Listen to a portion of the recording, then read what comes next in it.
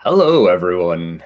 Happy Friday. We're gonna give it a couple seconds as everyone starts to get onboarded from our live stream. We're streaming live to my Facebook page, my LinkedIn page, directly to our YouTube channel, and then we'll be transporting it over to podcasts. So for those looking to interact, you can interact in one of those mediums. If you comment in one of those mediums, we will see your comments live and you can interact with our guests. I had a question about that. So that is how you can interact with us if you're on live.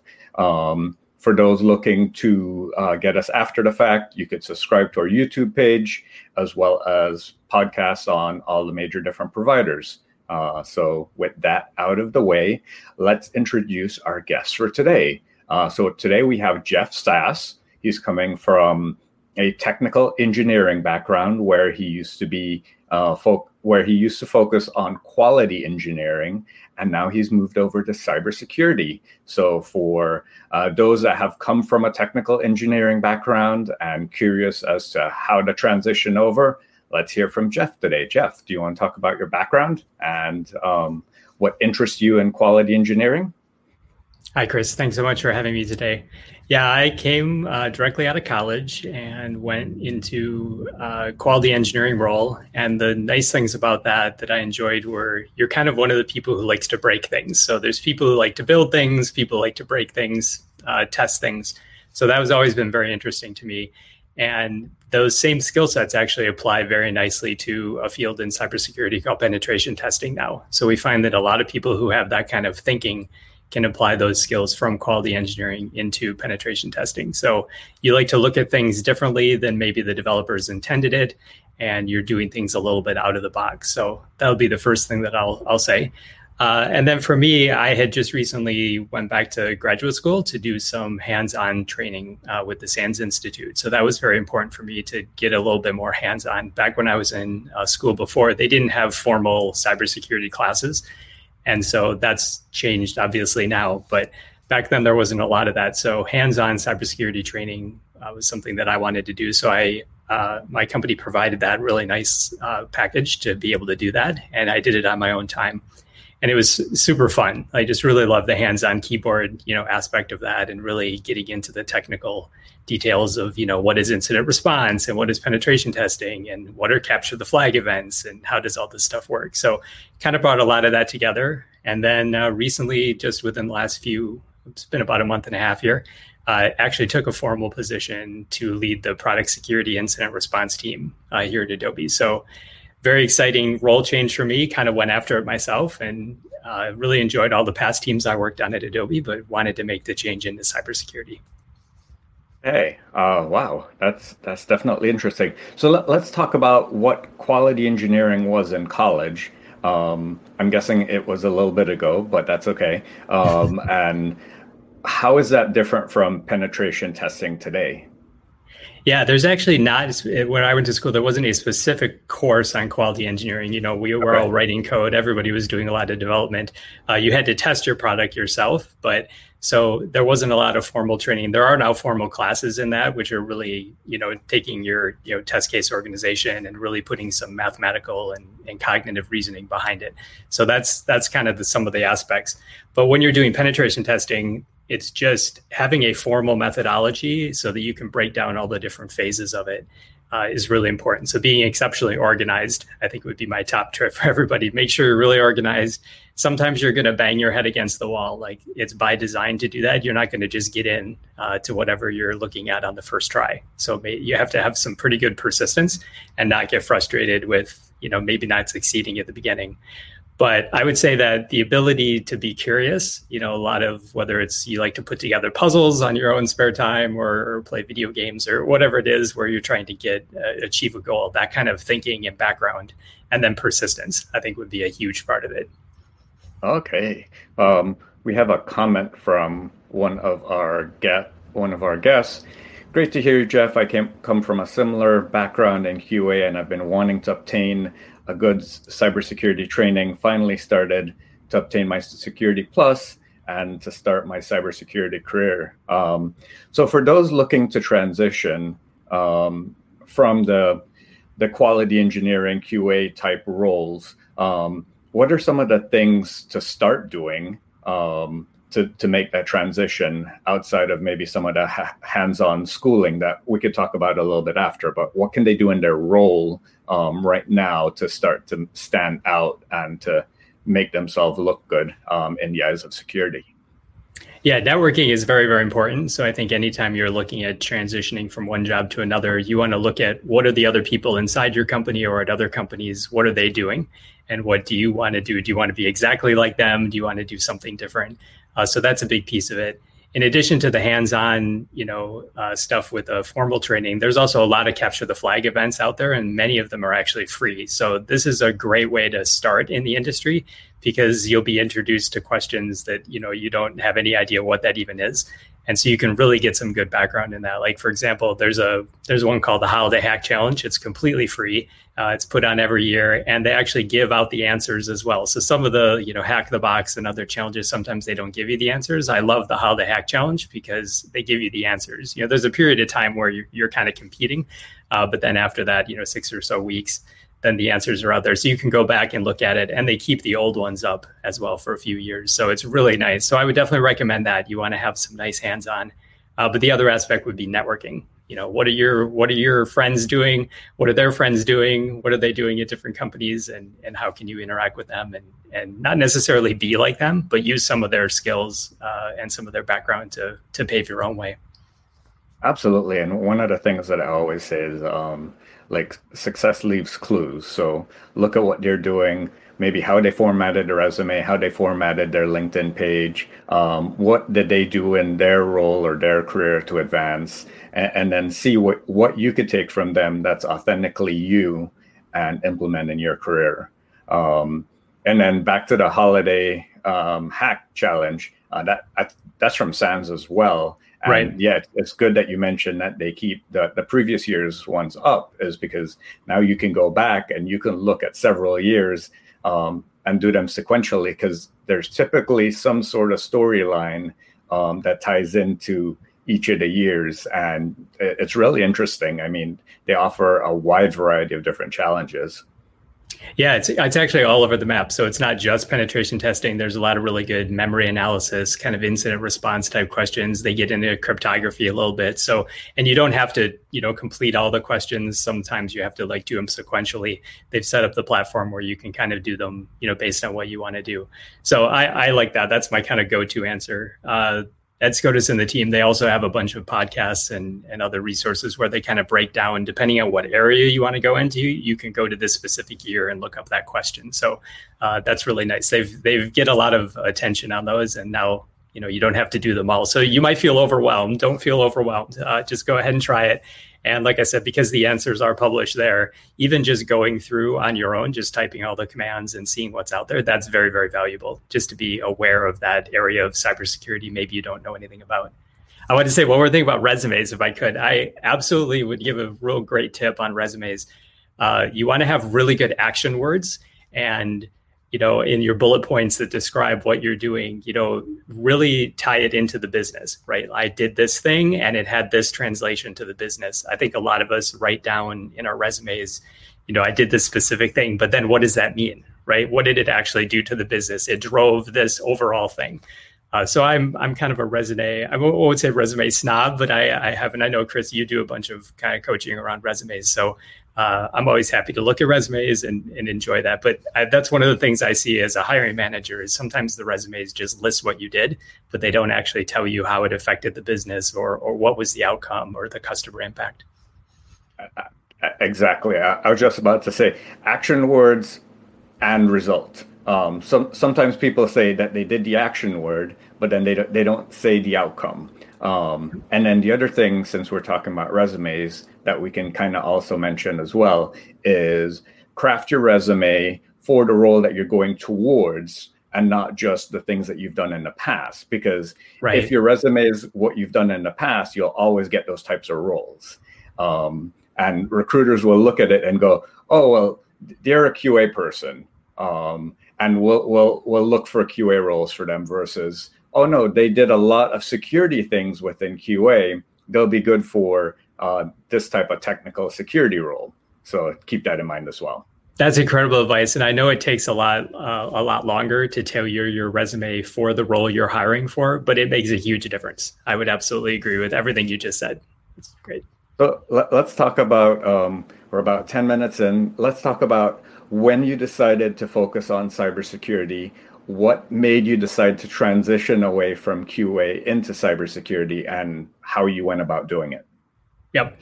So after the quality engineering backgrounds, I then did some kind of application development, a little bit of that for a few years, and then made the decision to go into management. So was doing a management and engineering management role for a number of years. And that was great, like really seeing what developers are thinking about every day. Do they have time to think about security? They're also thinking about localization, and they're thinking about, user interface, and they're thinking about coding. And so there's a lot of things they have to keep in their head. So it was really interesting to see that. And one of the things I see kind of around society right now is there's just so much cognitive overload we all have. It's hard to understand all of these things and keep it all in your head. So automation has always been a big passion of mine.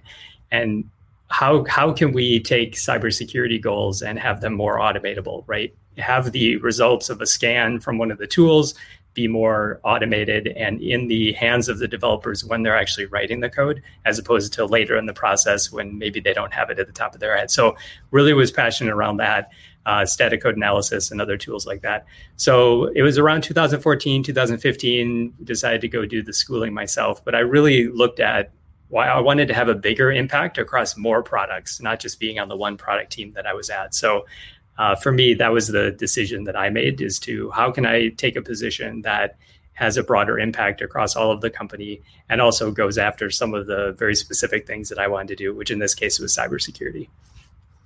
Let's talk about that. Often people categorize that as shifting left, bringing it more towards the ideation point in the CI/CD pipeline. And that's very popular these days, automation, continuous development and integration. So what are some of the tips and tricks for those that are currently in the QA role that are looking to go to cybersecurity? How can they be a security champion and enable security while they're currently in their role? That's a great point. We have security champions at our company that are actually named. So that's one way you can do it. And we have some internal ways where you can do internal, security projects and then apply them back to your product. So I don't like to think about QA people only doing QA and dev people only doing dev. This whole kind of Scrum and Agile revolution recently, it's all about the team and can the team achieve the goals kind of together. What you said about, whether you call it DevSecOps or shifting left, there's lots of different names for it. Get hands-on keyboard, even as a quality engineer, and really understand how the whole process works, right? Spin up your own Jenkins instances, spin up your own VMs, do some actual coding, spin up a GitHub page, right? Like do some things and then see how the whole process works through the development cycle, understand what the developers are doing, do it yourself, and then really see how the whole workflow goes, because then you'll be able to have great discussions on how you can secure it. Like I love the idea of Jenkins and just playing with these tools. There's so many tools out there. You're probably going to be overwhelmed in cybersecurity about how many tools there are. But there's some pretty popular ones, and you can probably narrow it down, 20 or 30 as opposed to there's probably a million. Probably. I mean, and then I think the other major concept, once you start to think about cloud and everything becoming digitally optimized, now everything's code. So before you used to have physical infrastructure, cables running, but now you have infrastructure as code, you have platforms as a service, infrastructure as a service, software as a service. How do you go about, from a QA perspective or even a security perspective, looking to secure all those different variety of platforms? Well, that's a huge question. That's really, really hard. We have that discussion almost every single day of every minute, like all of the different parts. How is it secure? Like, so at the highest level, it's a fantastic question. There's probably no answer to it, but you need to think like nobody willingly is doing something bad. They either don't know, or it's a configuration error, or they don't understand, or they don't have the background. So I come from the mindset of people aren't willingly trying. I mean, we do have, I would call them, evil hackers in the world, but generally people inside, businesses are trying to do the right thing. It's either just a question of priorities, or it's a question of, lack of understanding or something else. So I can't really answer your question, but I would say that the way you posed it was great. Like, how is this part of the process secure? Can we make it more secure? And even if we turn up that one part of the dial by a couple clicks, how is that going to impact? And actually, you'll find that by doing that, you might actually make it faster and more efficient. So you might get surprised that by asking some questions around security, that might actually make your automation better or faster or more efficient, and then you can deliver customer value better. So think about how these things might all tie in together for the business, and I think you'll have some good success. Absolutely. And what was one of the aspects of your role around like threat modeling or thinking like a bad guy and doing that as part of your analysis? Yeah, I'm not in a formal penetration testing role, but that's almost exactly what we've done. For the product teams that I was on, we did threat modeling and really thought about, okay, we're putting this in memory, we're putting this on disk, we're putting this on the network. There's various different aspects to it. So think about, where is your critical data? What are you doing with it? Is it secure? Is it encrypted? All these different things. And that's, a whole field called threat modeling. But just being curious, asking a lot of questions, thinking about being the bad guy, and then what would they do with it, right? So they get in, they do something. Now, what are they going to do with it? And what is the impact of that to the business? So yeah, threat modeling is super fun. I know some people might not find it fun, but I love it. I think it's great to just sit down. And this can just be a whiteboarding exercise with the development team in the room where you just sit down and you draw some architecture diagrams and really think about, hey, what's all the different arrows? If your architecture diagram has like 50 arrows on it, then it's probably too many arrows. So you might want to start with making it simpler first before you try and secure it. Absolutely. And I've done a couple of threat modeling engagements in my time. And one of the things that I like to do is separate maybe the components or the different use cases and then do use case by use case. Kind of like you mentioned back to my question of securing everything as code, maybe just focus on a subcomponent of code and do that analysis there. So as part of your transition, you did additional security focused tasks. You went out and you got some practical education through the SANS Institute you mentioned. Now let's talk about the career development aspect and what you did from that point of view, because I saw on your LinkedIn profile, you're still within the same company. So there's a lot of people that are looking to transition from their QA or dev role within the same company to a security role. So what are some of the things that you did within your career to do that transition within the same organization? So I'll go back to something I said before on networking. One of the reasons why I was able to successfully get the role is I knew the people who were in the role previously. I kind of knew what they did. I had actually interacted with them when I was doing application development and leading part of that team. So I knew what the role was, what they did, kind of the other side of it. And actually bringing that perspective into the security world is kind of a superpower. So think about yourself, whatever role you're in currently, you have something that maybe the organization that you're switching to doesn't have, or maybe they have it, but it's not a practice they've thought about recently. So from my perspective, I always think about how developers' heads are and how they think about development and how the security org can partner with them. So in a lot of companies, these are two separate organizations. Maybe that's, a barrier. Maybe it's a good thing. I like to think of it as being able to bridge that gap, no matter how the org structure is. But really thinking about what are your backgrounds? What are you doing in your current role that could actually enhance when you go to a different spot? So we have a great internal mobility program. I've taken advantage of that a couple times. And I think think of it like a superpower. Like you really do have some power there. And if you put yourself out there and take the risk and think about it, I think you'll be happy about it. I certainly have been. Yeah, absolutely. Those internal mobility programs are definitely key. I know in my past, when they didn't have such a program, it could be a struggle to go between departments, especially when they're understaffed and they don't want to lose you and they don't want to give you a formal reason not to hire you other than you're not recruiting at this time. So it could be a struggle, but you could also take that perspective. I know I've talked to several hiring managers, especially right now, and you're looking for those developers that are interested in security to do that role, especially at startups where everything's cloud native, everything's code from the beginning. You're very technology focused. So you're really looking for those that have the developer mindset and the security passion, and combining the two together. Absolutely. No, that's great. You just like whether it's one of the other fields, localization, I'd keep bringing up localization, but security, whatever it is, like the passion that you have is one of your superpowers, and it will translate well into the new company. So how do you take those two things and put them together? It's like peanut butter and chocolate. Like, oh, if I put these together, it actually tastes better. So yeah, and thinking about putting those things together, that's the true essence of the hacker mindset. I use hacker in a positive term. I don't think it's negative. Whenever it's negative, they become a threat actor. They become a criminal. They're not a hacker at that point. They've crossed that barrier. Because to me, hacker or hacking, you're looking for unintentional uses, new use cases, new ways to do things. Maybe the developer didn't intend to do that, and you found a new way to do that. That's the true essence of hacking for me, finding those new ways to do things that weren't initially there by design or by intention.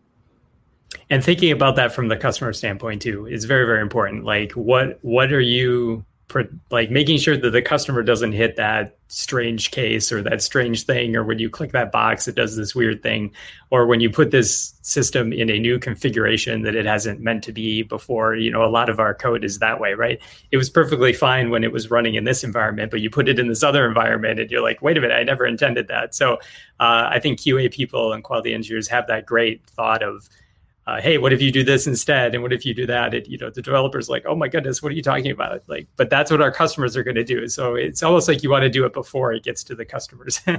Well, let's talk about that, because I've seen that as a struggle in my environment in the past, where organizations, they might have a production environment and maybe a test environment, but then usually not a QA environment. That's usually the same as the test environment. And the environments are never the same. They can't truly replicate that. So for a developer, what can you do to encourage either your environments have alignment, or to get the best simulated environment possible for testing your code, your application, whatever you're testing?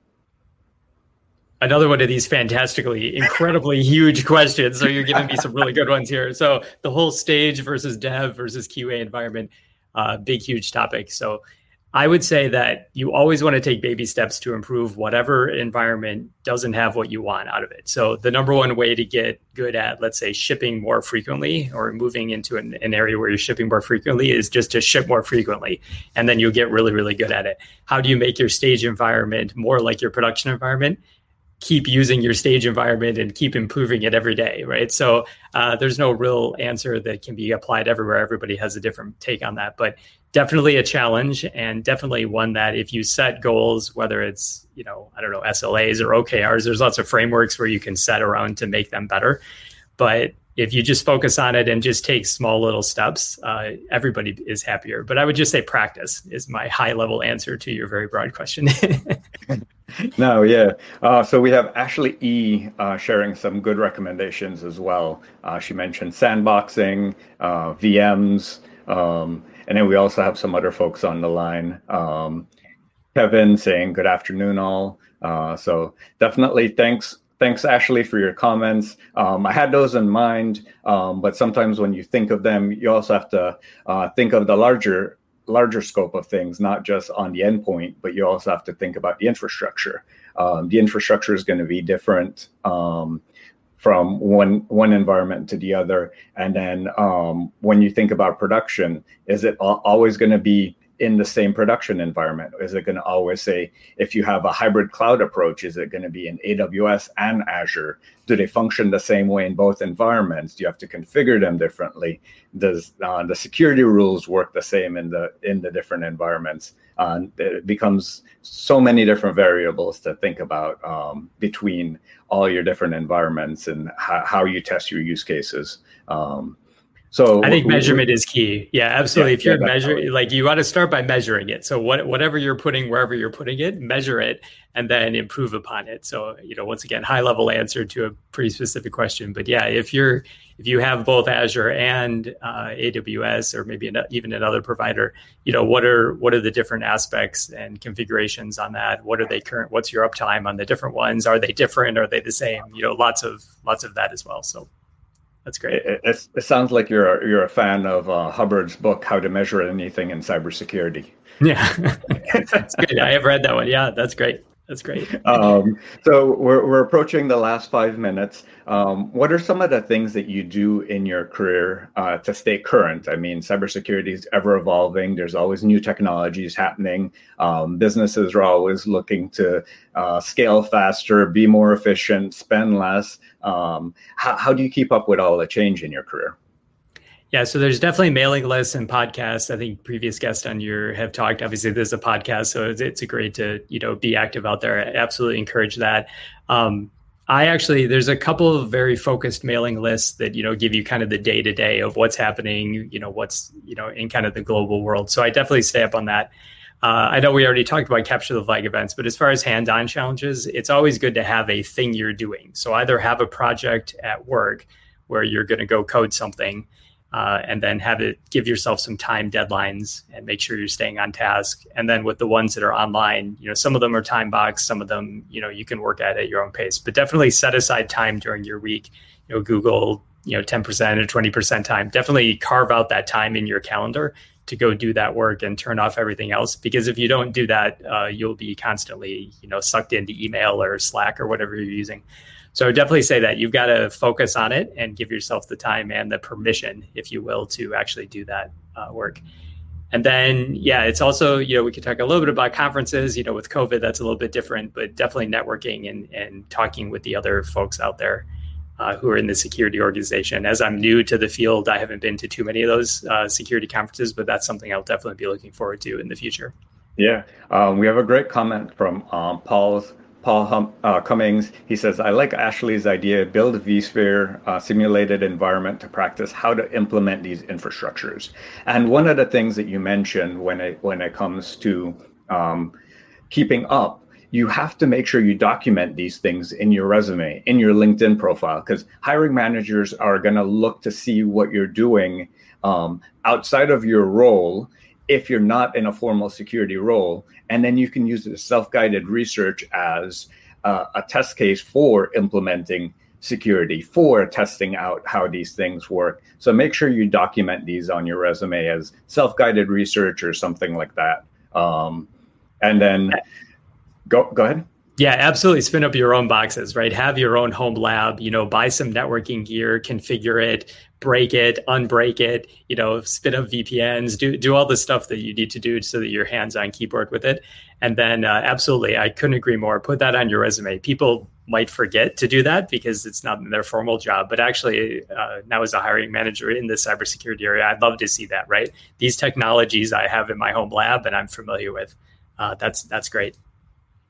Yeah, Paul also mentioned do the write-ups. Yes. Definitely. Yes. Technical writing. Yes, we didn't talk about that at all. We could have gone there for probably 15 minutes, but yes, please practice writing. Communicating is huge in cybersecurity. You could be the best technical person who has, incredible command line kung fu or whatever they call it. But if you can't communicate what the risk is and what the risk is in your write-ups and documentation, that's huge and important. That's a great point.